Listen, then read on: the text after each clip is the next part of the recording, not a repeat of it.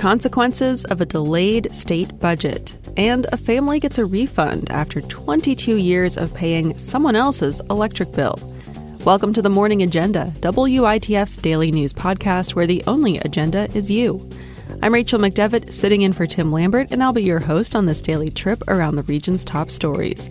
A reminder, you can subscribe to the Morning Agenda in all the places you find your favorite podcasts, and we hope you'll tell a friend about us too. It's Wednesday, October 11th, and this is being recorded at 9:35 a.m. Let's get started with the news of the day. Funding for property tax rebates, agriculture, outdoor recreation, and Level Up, which provides supplemental funding to the poorest schools in the state, are in limbo with the budget overdue.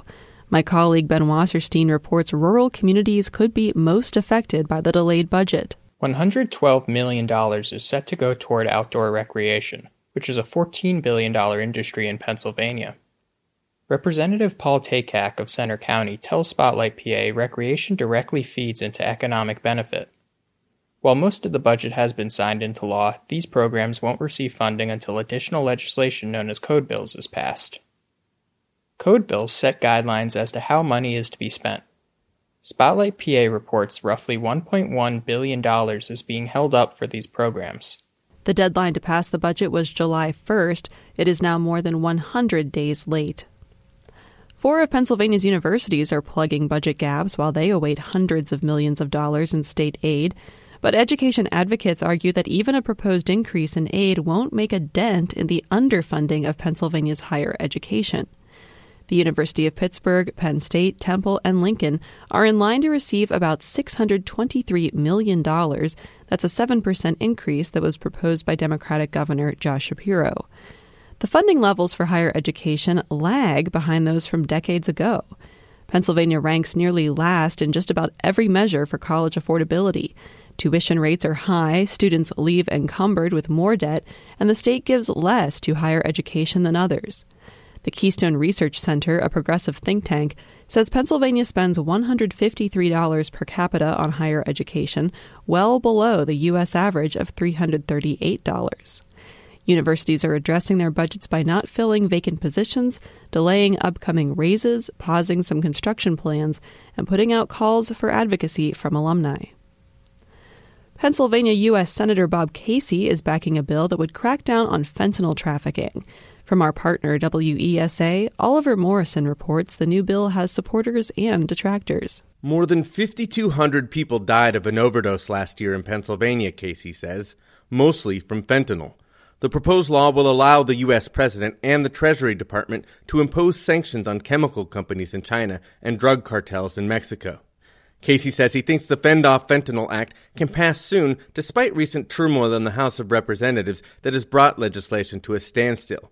The issue, he says, impacts everyone. It's landing in so many communities, Democratic communities, Republican communities. It doesn't really matter. It's affecting the whole country. However, some Pittsburgh advocates, like Alice Bell with Prevention Point Pittsburgh, say new enforcement efforts will not work. So what you see is that when you crack down on drugs, you get more concentrated drugs that are easy to smuggle. You get more dangerous drugs. Bell says Congress should focus instead on helping people get access to medication-assisted treatments like methadone. Now let's turn to some highlights from more than a dozen news sites around the region this morning. From the Lewistown Sentinel, Mifflin County residents planning to send in a mail-in or absentee ballot should wait before submitting their vote. According to a news release from the Mifflin County Elections Office, there's an error in the directions for the number of candidates to vote for in 2 races. Ballots mailed to voters on October 5th will be invalidated within the voting system and will not be tabulated in the election results. Mifflin County voters should complete and return only the new ballot for the 2023 general election no later than 8 p.m. on November 7th. The original ballots should be destroyed.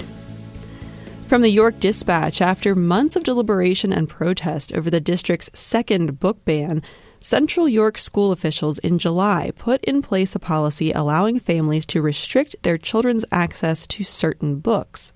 Since then, a single family has taken advantage of the hard-fought policy that drew national scrutiny to the district. School officials described the policy as a compromise between parents who sought to shield their children from certain subjects and other parents who balked at wholesale censorship. A district spokesperson declined to provide further details about which materials the lone family to use the policy objected to, or how many children they'd enrolled in the district. This year's protracted battle over censorship at Central York was itself the product of a single person. The original complaints that led to the removal of Push by Sapphire and A Court of Mist and Fury by Sarah J. Maas was filed by school board candidate Faith Casal, who did not respond to a request for comment. From Lancaster Online, Lancaster County residents want more affordable housing, calling it an urgent need that local elected officials must address. That's according to the results of a recent forum. Franklin and Marshall College's Center for Politics and Public Affairs recently released a report from a housing forum in August that brought together a diverse group of 48 Lancaster County residents. The group said local elected officials need to specifically prioritize growing affordable housing, and they worried more people would become homeless if the issue is not addressed soon. In addition to adding affordable housing units, many participants said public education on affordable housing is crucial to breaking down the stigma surrounding it. The forum changed many people's opinions on housing, according to the report. Before the forum, just 42.9% of participants said they strongly agreed that Lancaster County needs more affordable housing options. That number jumped to 90.5% after the forum. And from the York Daily Record, a mid-state family who inadvertently paid a cable company's electric bill for 22 years has received $25,000 in repayments and interest. Elaine Need had been told a second electric meter had been installed for an addition to the house they bought 22 years ago. But that meter was actually for Armstrong Cable, a family-owned business that provides TV and internet service in rural York County. After the Daily Record reported on the Need's troubles getting reimbursed, both Armstrong and Met-Ed sent checks to cover their costs and interest over time. That does it for the Morning Agenda, a daily news podcast from WITF, where the only agenda is you. You can subscribe in any place you find podcasts. I'm Rachel McDevitt. Tim Lambert should be back tomorrow. You can reach out to me and the rest of my colleagues. Find our information at witf.org/connect. Thanks for listening. We'll be back tomorrow.